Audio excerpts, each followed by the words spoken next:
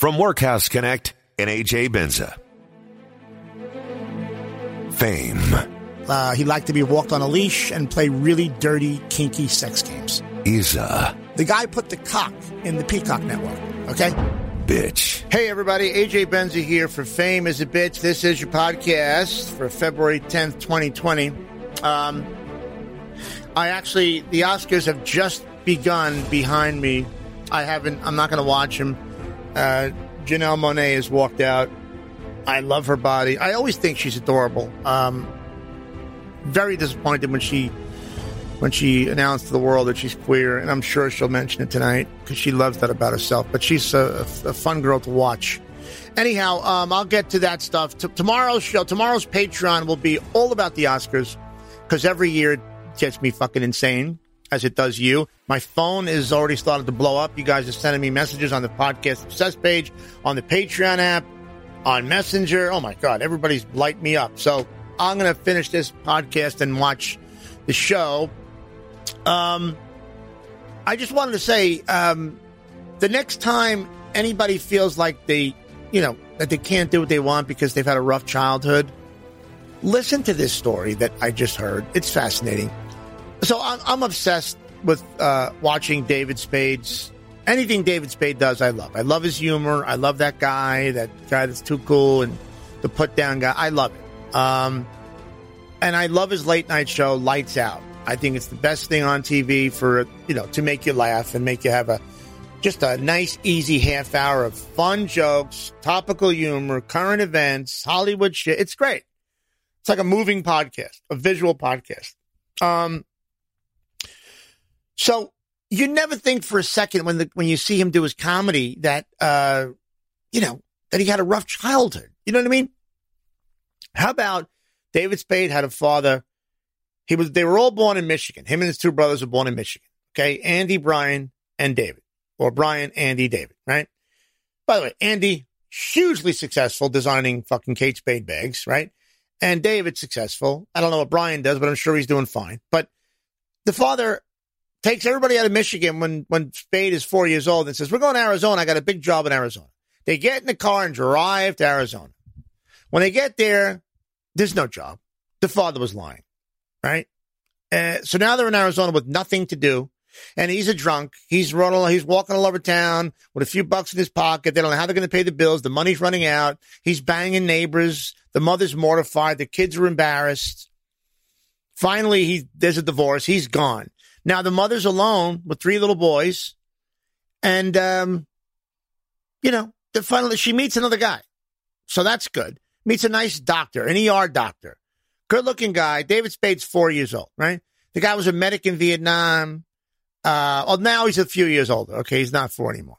He was 4 when his dad left. Let's say he's 6. Who the fuck knows?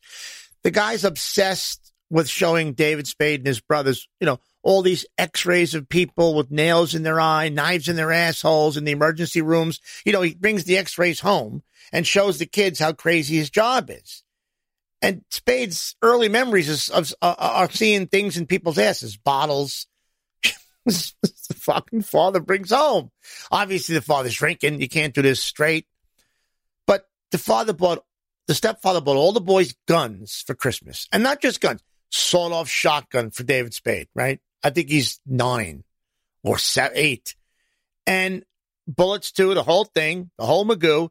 And their oldest brother was 14. The mother, on like a Saturday, would drive all the boys into the desert, like 8 miles away, give them all their guns and ammunition and a sandwich, and they each have a quarter to call home when they were done shooting shit, shooting bottles, shooting animals, just walking around with guns, shooting shit.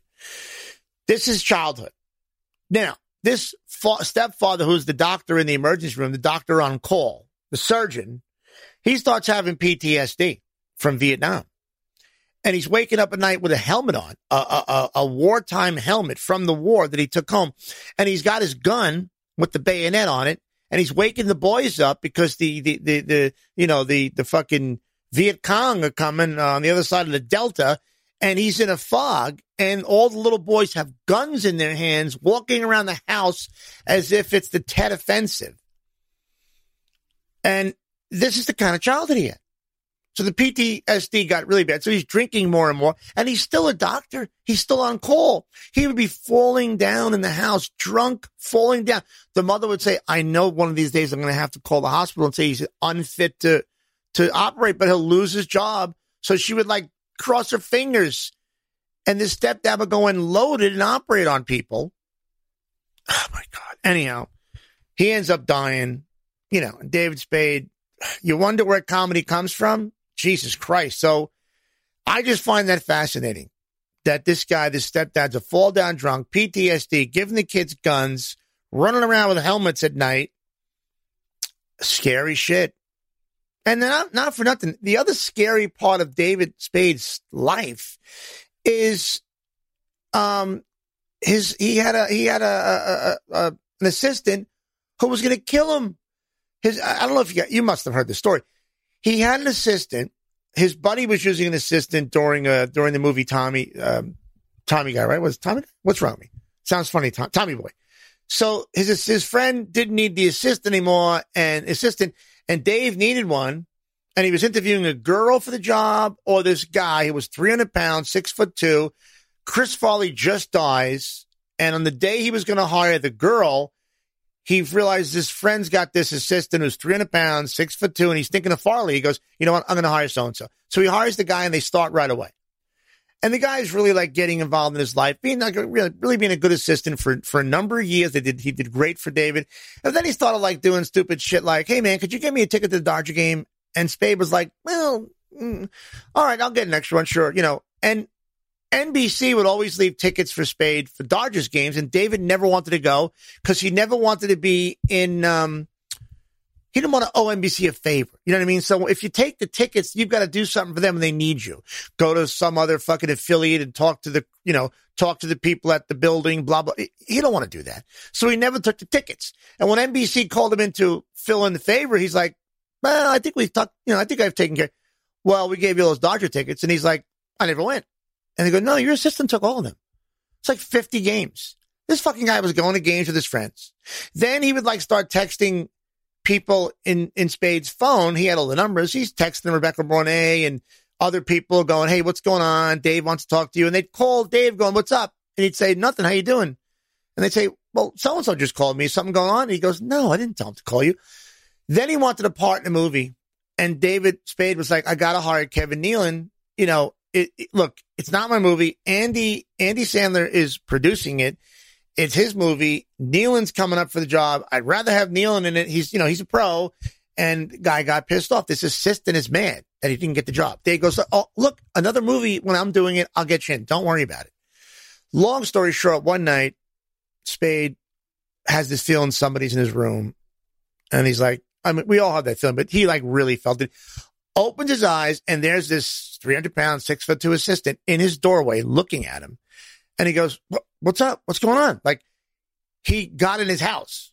He knew the code, blah, blah, blah, the driveway code, the house code. He comes in, and he goes, oh, yeah, the alarm company said there was a false alarm. Dave goes, I didn't hear anything. He's like, yeah, I had it so they contact me instead of bugging you, so it's all good.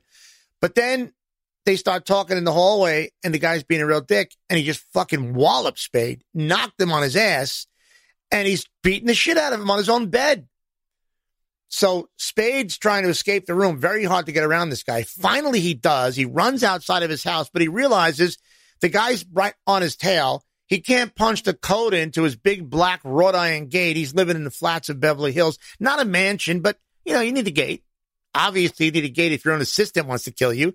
He can't punch the code quick enough. But somehow the cops were already alerted. I forget how or why it happened. Spade got back in the house and shut the door just as the big fat guy assistant hit the door, almost broke it off the frame. And as he's hitting it with his shoulder, Spade calls the cops. They come. But before that, Spade runs up in his room because the one thing he had under his bed, and his assistant knew this, was a loaded shotgun. The shotgun that he got as a kid. So the assistant knew that, and the story is the assistant told the cops, I wanted to kill myself. I wanted to kill Dave, then kill myself. That's how close he was to fucking dying. If he didn't wake up and that guy got the gun, would have been Phil Hartman dead and David Spade dead. How about that? So They tried to say the guy did an 8-ball. He'd never done cocaine, and that night he took an 8-ball because he was really depressed, blah, blah, blah. You know what happens is these assistants start living the life. They're so entrenched in the celebrity lifestyle that they start to think they're celebrity. And when they realize, people will tell them, well, you think you are, but you're not. Like, you're living the life, but that's not your life. You know, you're making $50,000 a year, okay? And that's not your life. They get really depressed. So this guy, I don't blame it on drugs because I've done a lot of cocaine in my life. I didn't want to kill, my friend or my boss. But I heard all this on Mark Maron's podcast. I was listening to Whitney Cummings' podcast because I love to hear David Spade talk. He doesn't say enough. He's been through a lot. I know it sounds gay. I love talking about him so much. But it's like, oh, he was on Mark Maron. And the Mark Maron thing was like an hour and change. I love podcasts for that reason. That's why podcasts are great. You would never hear David Spade say all that shit on a talk show while he's, promoting Grown Ups 2 or whatever the fuck. But with a good podcast, you get great stories, man. Like, I'm just watching CBS this morning, earlier today. They had a bit on there about Hollywood hiring intimacy advisors, intimacy coordinators on sets where there's going to be a love scene. Girls, actresses like it for obvious reasons. And now actors kind of like it because they need some protection. Because down the road, girls can say, in our sex scene, he was touching me, blah, blah, blah. I come to find out some of these shows where a girl and a guy are making out, some of these guys want to wear cups because they don't want the girl to even get near. I would not go that far as an actor. Maybe you should. Maybe if a girl sees you get a hard on, you're going to get fucking the producer call you in, you're going to get in trouble. So maybe you got to wear a cup now. It's all fucked up. It's all ridiculous. The one time I had a sex scene type thing was in this film I was in. I tell you, I never saw the film. It went to Cannes. It was called Not Even the Trees. Steven Seagal and his mafia friend, Jules Nasso, produced this thing. And Nasso was this mafioso friend, connector guy, I think for the Genoveses, I think. And I played this pimpish drug dealer kind of guy who also took drugs as well. And the script called for a real hot girl to be with me all the time. Like my main pimp, my main whore kind of thing. It was going to be Eddie Byrne's girlfriend, Maxine Bonds. She got cast and I was calling her every night. We were hanging out. Then I think she just felt like, you know what? I can't play a whore. And she was really too sweet for the part, to be honest. It wouldn't have worked. And we lived in the same building. It was weird. So then this other girl gets it. I forget her name. But it was the script called for a very hot girl to be with me for like the 3 scenes I had.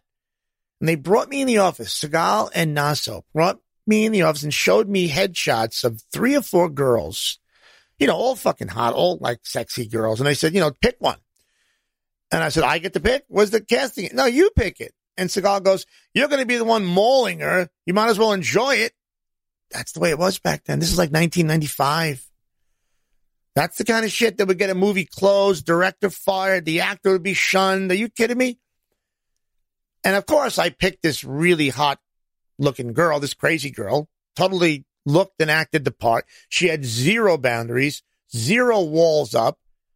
And then there's still that little dance you have to do. Like, it's that day, that day to shoot the scene where I start to fucking, lift the shirt up and do my thing and throw her on the bed, and it's awkward. Plus, we've been together for now 3 or 4 days, so we get to know each other. There's a little alcohol on the set that day to stay a little loose. That's probably not even done anymore. And the scene really isn't scripted, for the moves and stuff on the bed. So it's up to us to do whatever. Like, it starts with her against the wall. And I ask her, where can my hands go? And she's like, any way you think. I said, under your shirt? It calls for under your shirt, the script. She goes, yeah, totally. Let's do it. And she's just game. And if I remember, like I said, there's liquor on the set. So we both had a drink or two to feel a little looser. And I'm like, all right, what about the skirt? I don't want to do the wrong thing. And she's like, do whatever you want. Thank God.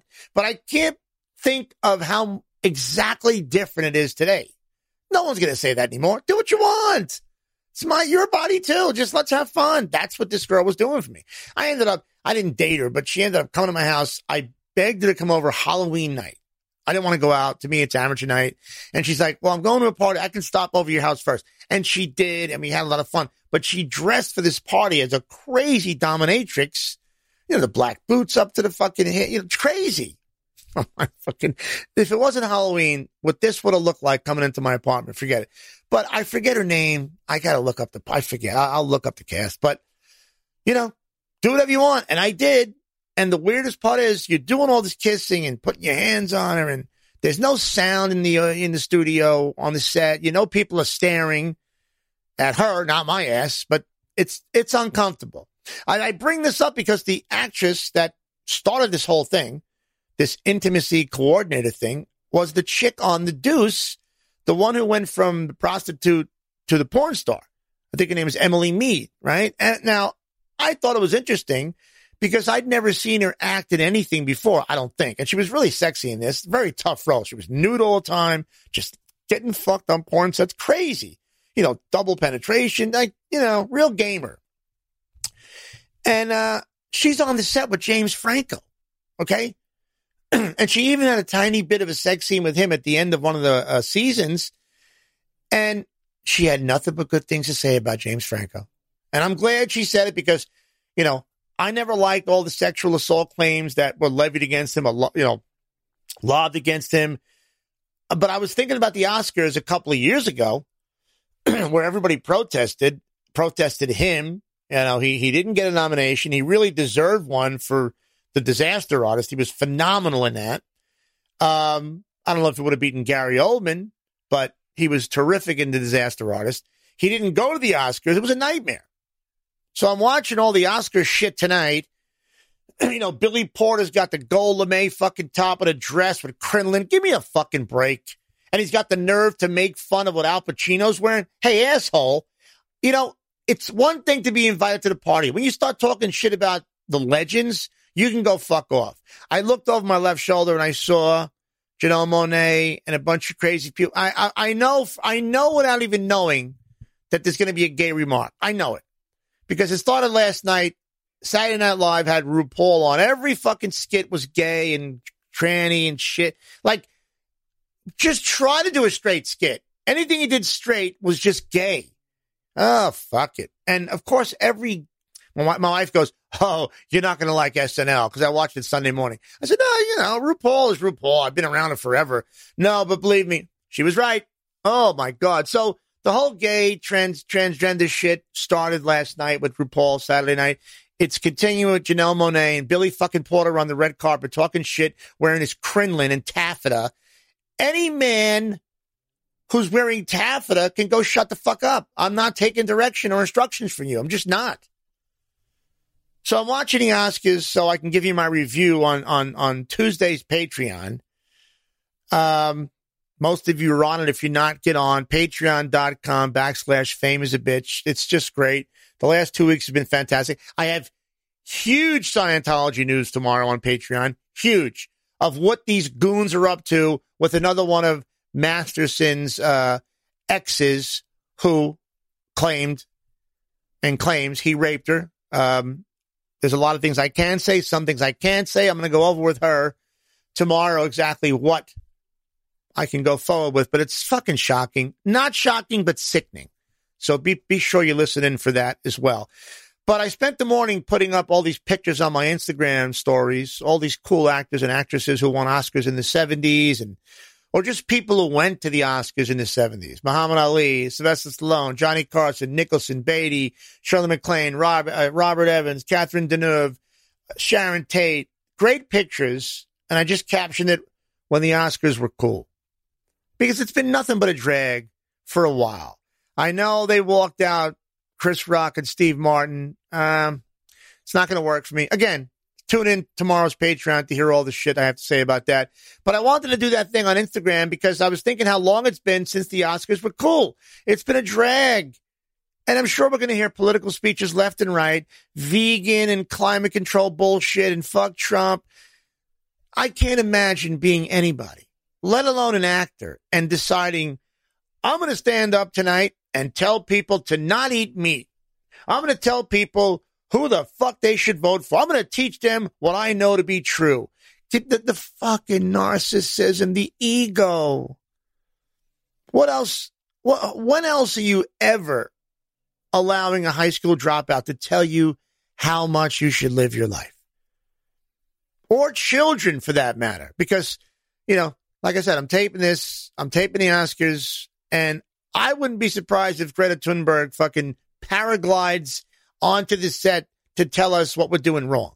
And by the way, whenever you hear these speeches, or whenever you heard them last night, because this being Monday, and not just the political speeches, the little quips, the funny quips, even the ones that everyone talks about tomorrow and Tuesday, not the off-the-cuff stuff, but the ones like Michelle Williams, the bullshit about abortion she talked about at the Golden Globes, and women have choices, blah, blah, blah. Do you realize most, if not all, of these moments are written by speechwriters? And not just any speechwriters. How about men and women who write speeches for presidents and officials, like big-time people? It's all written out by professionals, guys. One of the biggest businesses now in Hollywood is this particular thing, speech writing for people getting awards. It's all choreographed. And, with the amount of money nowadays an Oscar means to a movie, the days of just letting a nominee wing it up there, that's over. Nowadays, with everything you say that's being parsed and weighed and put under a microscope and judged, what we're losing is the spontaneity of life, especially at a time when some people are being surprised with an award or maybe a lifetime achievement. Don't you want to hear something from their heart, not from the fingertips of some Democratic fucking speechwriter? I don't. So nowadays, a nominee's lack of focus or preparation or any kind of inability to deliver a speech that is at least authentic, it can ruin their chances of winning an Oscar or a Globe or an Emmy. So they're not chancing it anymore. Just like they're putting cups on top of their cocks now they're getting people to write the words they say. Because after all, they're actors. They make money with other people's words. Why would they go off book to thank people when those thanks and those quips they make can destroy them or hurt the movie? That's how guarded this shit is now. So now you got these specially hired speechwriters who will meet extensively with the nominee and their teams, publicists, crisis management, all that bullshit, to help them hone in on a message and polish jokes while also making sure the nominee stays on brand for, 45 seconds to a minute. That's what Carrie Fisher used to do a lot for people, man. Plenty of you probably never knew that so many movies you loved that don't even have Carrie Fisher in them, and so many award speeches you may have loved or hated, were written by her too. She wrote them for friends. She wrote them for people. She got paid very well to do this. She was a big script doctor with her name never attached, and she wrote speeches for people. She wrote quips for people. She wrote jokes for people. She punched up screenplays all over town. It was a regular thing. I know you don't want to hear this, but I hear a lot of what Brad Pitt has been saying at these last few award shows, all these funny things. He's being heralded as, oh my God, Brad is so happy. He's so great off the cuff. And I love him. So whatever he says, I like, even if it's political. I love to hear Brad Pitt talk. I think he was buried too long underneath all the bullshit of marrying Angelina or leaving Jen. But all the shit he's been saying, written by someone else. Whether he was casually saying that the British Film Awards, the BAFTAs, hey, England, congratulations on the whole being single thing. Or when he said Quentin Tarantino has separated more beautiful women from their shoes than the TSA. No, somebody wrote it. I hope it's not true, but I hear it's true. And that's sad. It makes me wonder, do the elite actors and actresses in Hollywood have nothing more than record and playback brains? Really? They can't even say anything that's from the heart or original on their own? Does everything have to be scripted by somebody else? It's as if they're not capable of original thought. That bothers me. It'd be so refreshing to hear a simple, impromptu, heartfelt statement rather than a bullshit political rant they didn't write anyhow. Let me get to what's bothering me, and I'm going to take apart and analyze this whole thing for you. By now, you've all heard Pamela Anderson and John Peters split up after 12 days. I just can't stand how Pam's people are trying to blow this whole thing off as Pam just wasn't ready. We heard the bullshit about, there was a text from John Peters. That's a bunch of shit too. First, heard people come out with this nonsense statement. Well, Pamela just spent a month in India on an Ayurvedic cleanse to start the new decade off fresh. She was doing constant meditation and yoga. From what? What the fuck does this girl do? She came back very open. Yeah, we know. She's always open. John has pursued her for 30 years. They were texting while she was in India, and they agreed to have lunch. And the long story is, the day she returned, John invited some friends and family over for lunch. It was in the backyard of Malibu. Before you know it, they're together to marry. It wasn't, he had a friend officiated, obviously, but it was a sweet ceremony. But ultimately, no license were filed. So it just is a simple misunderstanding. No, it wasn't. No, I know Pam only spent like 5 or 6 days out of the 12 they were together with him at his place. She was in Canada for the rest of the time, which I told you about. They never completed paperwork to legalize the union. That we know. But I'm just here to tell you that I was the first person to tell you that it's because of a IRS debt that she has that she wanted John to pay. And it's because she didn't want to leave Canada. And she really can't live in America because of all the money she owes the IRS. They're never going to give you that angle. But let me tell you how close they got. And then they had to go in and literally doctor the text he sent. So one key word was no longer seen. And here it is. It took 2 days for them to do it, but I was right on top of it. They're spinning their wheels because of John Peters in this text, which I'm not even sure was real. I think he may have been asked to do it, to be the one to say, hey, this is what happened. It's kind of my fault. I think. Okay, this is the top important half of the text. And it alludes exactly to what I told you guys, why this thing ended up the way it ended up. The media is putting a nice velvety tippy top on it. But it's what I said. The fact that she owes the IRS a lot of money. She's got a big debt to pay. And if she's in this country and gets any work, they'll grab the money. And some of her former employees are on notice. So I told you guys last week, it's the debt and the fact that she can't live here. That's the issue. So John Peters' text to her basically said all that. But the media, more specifically Pam's people, don't want you knowing it. He said, Dear Pammy, these past 9 days have been a beautiful, amazing love fest. What I've realized is that we are really good friends and have been for a very long time. This whole marriage thing with lawyers and debt, ... has scared me. Now, I don't know what they took out instead of, putting in ... Maybe something came out, or maybe he had the ellipses. I don't know. Either way, debt. It made me realize that at 74, I need a quiet, simple life and not an international love affair. I think the best thing we can do is I'm going to go away for a couple of days and maybe you need to go back to Canada. So we got debt, we got international, and we got you go back to Canada. They're painting John Peters like some wounded puppy dog. John's just somebody who came to Pam's rescue when she and Tommy Lee split following a fight. And, Tommy kicked her in the ass and called her a fucking bitch, and he pled to felony spousal battery, sentenced to 6 months in prison. Then they reunited 2 more times, split 2 more times. But Pam's people are like, well, when Pam and Tommy broke up the first time, John had offered help. You see, he hid Pamela and her sons on his ranch in Aspen. And, John has always longed for Pam. They're just making this out to be a fucking puppy guy. As if he had nothing to help her. He just didn't want to help with that fucking debt. He felt like that's a little disrespectful. It's insulting. There's a bullshit but very woke statement going around that you shouldn't believe. That reconciliation is out of the question. And John will always try to land her because he's had this longing for 30 years and all his girlfriends look like Pamela. And you're going to read things like Pamela dodged a bullet. She was very uncomfortable after finding out certain things. I can tell you she didn't like learning of his sexual harassment allegations and subsequent payouts. She's always known that shit. This is a load of crap, and it stinks twice as bad. Pamela has been with violent men a lot, and none of this ever seemed to bother her. Tommy Lee's violence, even against her, she stuck around. Kid Rock's violent outbursts.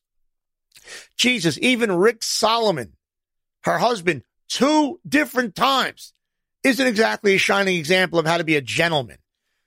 This is the guy who filmed Paris Hilton giving him a blowjob and got a distribution deal and made a small fortune, and Paris didn't get a penny. But that's all fine for Pam. She saw him as husband material. Not once, but twice she married him. Why does she marry these guys? For financial security. John didn't like that part of it. And I always say, if Solomon had at least tried to be a decent guy, then he would have banged Paris at a Hilton hotel, kept it in the family. I don't think he did it at the Four Seasons or some shit. But for God's sake, look at the promotional tie-ins. Bang Paris Hilton at a Hilton. It always got me pissed off. But John Peters had a sexual harassment situation where a jury ordered him to pay a former female associate or assistant about $3 million in damages. She said he exposed himself to her and her toddler. I think it was one of those things where the woman took an accidental robe opening to be a near rape. I don't think Peters would go after a woman with a boy there or a girl there. I don't know.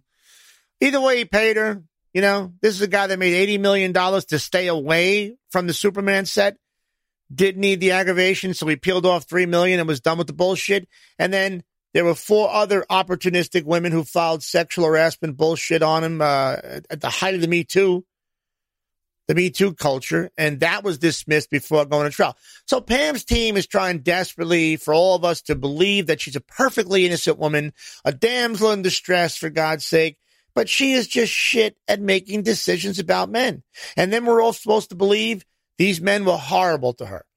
You know, aside from hiding from Tommy Lee back in the day, she also sought refuge from her partner, the French soccer star, Adil Rami, the past few years. And her camp would say, oh, yes, Pam has run off to Cassis to journal in the ocean breeze. Pam leased a beautiful cliffside villa there to keep to herself. They fucking talk about her. It's less than 7 months ago, she broke up with Rami and started this campaign to destroy his image. The last 2 years of my life have been a lie, a big lie. I was scammed, led to believe we were in big love. I'm devastated to find out in the last few days he was living a double life. They called Rami a monster, dishonest, a liar. They said he'd actually tried to leave 10 times. Each time she tried to leave, he'd run after her, pour on the charm. Sometimes he'd get violent. They say he was irrationally jealous, suspected of cheating. Well, that's what you get for going to see fucking Julian Assange 4 or 5 times. I wouldn't like it either. Oh, they say Pam's loyal to a fault. Listen, I got to say, it's always been hard for me to write a bad word about Pamela Anderson and say bad things about her because she's always been the ultimate pinup to me. You know what I mean? I got to meet her and work with her on the show, VIP. She cast me to have some part as a boxing announcer. She was across the ring. I was in a makeup chair next to her at 7 o'clock in the morning. She's outstanding looking without no makeup on. This is the height of Pam when she was with Marcus Schenkenberg. He's in the parking lot washing her fucking car. Waxing a car with no shirt on, the model. Oh, my God.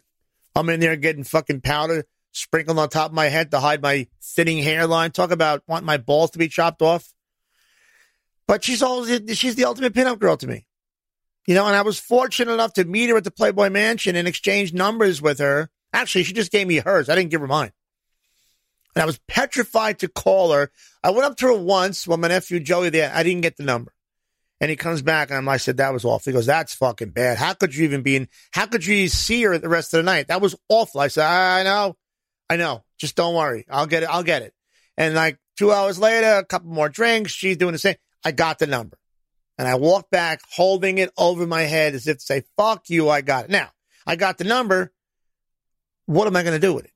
Right? Is this going to be Madonna all over again where she called me to see her at the Knicks game and I blew her off and probably blew my shot. It fucking frightened me. I couldn't do it. So now I got Pam's number. And you know what? One Sunday, it took me days to call her. Probably a week, probably 8 days. It was a week after the party. And I called a Sunday afternoon, late morning, and I hear her voice say hello. And I couldn't talk. And in the background, and excuse me if you've heard this story before, in the background, I hear me doing Mysteries and Scandals. Because on Sundays, I was on for like 6 hours straight. So I hear me in her house. I can't talk. I hang up. It was too much for me. She's watching me, and now I'm talking. I hung up. A minute later, my phone rings. She star 69s me. And I didn't pick up. Obviously, the machine goes on. Hey, it's AJ. Leave a message. So she knows it's me. I had a girlfriend at the time who was living with me. My girlfriend was living with me, and she idolized Pam. Now, this is a young girlfriend, 19, 20 years old. Idolized her to no end, looked up to her, how sexy she was, and how pioneering she was, blah, blah, blah. And I used to blame my love for my new girlfriend why I couldn't make a move on Pam or just call Pam. You know, and I got in the number at the mansion. Normally, those encounters would be easy for me. That's a home game for me. But when the girl you're approaching is Pam Anderson and it's at the mansion, that's her home game. That made me a visitor. But the truth of the matter is, I couldn't speak because she turned me into a little boy. Madonna did the same thing.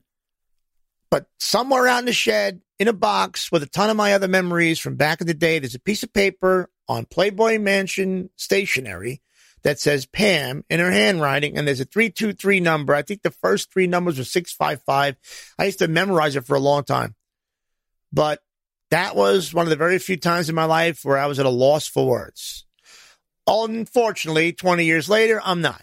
And what I got to say isn't the most flattering shit about her. I still believe her to be gorgeous and sexy and all that stuff. And I know, there's a share of people who will say great things about her heart and what a wonderful person she is. But she's created this image as an innocent and woke goddess and all this shit. It's not working for me. She knew exactly what she was doing and making a move with John Peters. Fuck all this. She was too open after our Ayurvedic cleanse. Oh, bullshit. In other words, she just spent a week puking and shitting her guts out. I'm not sure what type of knowledge and enlightenment one gets from that, but I'm not buying that something happened to her and she just happened to marry John Peters. She went in there with an idea and it didn't go her way. And now her people are spinning the fuck out of it. Just remember who told you first. Before I go, a fond farewell to the actor Robert Conrad, a real man's man. In the 70s, he was the shit, not only in great TV shows and series, but how about the celebrity games? What the hell, the Battle of the Network Stars. He was always him and Gabe Kaplan were two guys, and I'm going to see Gabe soon. They were two guys that were always going head to head again. I know if I'd been doing the poker show, Gabe would have so many Conrad stories. When I see him, I'll get some because there's a lot of great stories on Bob Conrad. I love that commercial where he used to put the battery on his shoulder. I forget if it was Everready or Duracell and say, come on, knock it off. I dare you, knock it off. Tough as nails, this fucking guy. Couple of dicey moments in his life. He was busted for driving his Jaguar over the center median out in California, driving drunk, slammed head on into a car with a 26-year-old guy in it who ended up dying 2 years later from perforated ulcers. His family said he got them from the accident. Terrible, terrible story. Conrad did 6 months of house confinement, lost the civil trial, got rid of some money for the kid, did 5 years probation. That would have been a bigger problem now had it happened today, okay? But the bigger issue, the bigger story for me, and no one talks about it, how about one day Robert Conrad, a long time ago, was hosting a beauty pageant. It's a Miss Teen pageant. And he immediately marries one of the girls in the pageant. That's great, right? He found happiness. Well, unfortunately, she was 17. Lavelda Fan was 17, and Bob Conrad was 46. Yeah, they got 3 kids, and they've lived for a long time, but it just goes to show what a different era it was. There's Courtney Stodden who's all over Instagram and shit with her tits out. She's a walking, talking mess. Her life is just shot before she reached 25. But she married that guy, Doug, what's his name, the actor, when she was 16. It was a big-ass story. They thought, what a pig this girl. Well, basically, Robert Conrad did the same thing with this young teenage beauty pageant girl, and no one said shit about it. But at least they did live together or stay married for over 40 years and have 3 kids. So true love can be found, but it just should teach us a lesson. We're always so quick to condemn these May-December situations. Yeah, it looks weird. He was young at heart. Maybe she was an old soul. But, 29 years apart's a lot. But if you're in love and it works out, then who the fuck are we to talk? Sometimes we open our mouths like we did with Dog and Angel Moon. Now they're apart. We waste so much time giving our all and giving our opinions about what we think. And meanwhile, it means less to the people involved in relationships. So, anyhow, I'm going to spend the rest of the night watching the Oscars, getting pissed off, and you'll hear all about it on Tuesday's Patreon episode, patreon.com/famous bitch. I'm AJ Benza. That was your show for February 10th, 2020. And I'll talk to you soon. Thank you for listening. Fame is a Bitch is an AJ Benza Workhouse Connect production featuring the endless wisdom, insightful commentary, and sometimes fucked up perspective of AJ Benza. Executive producer Mike Agavino. Technical producer Brian Vasquez.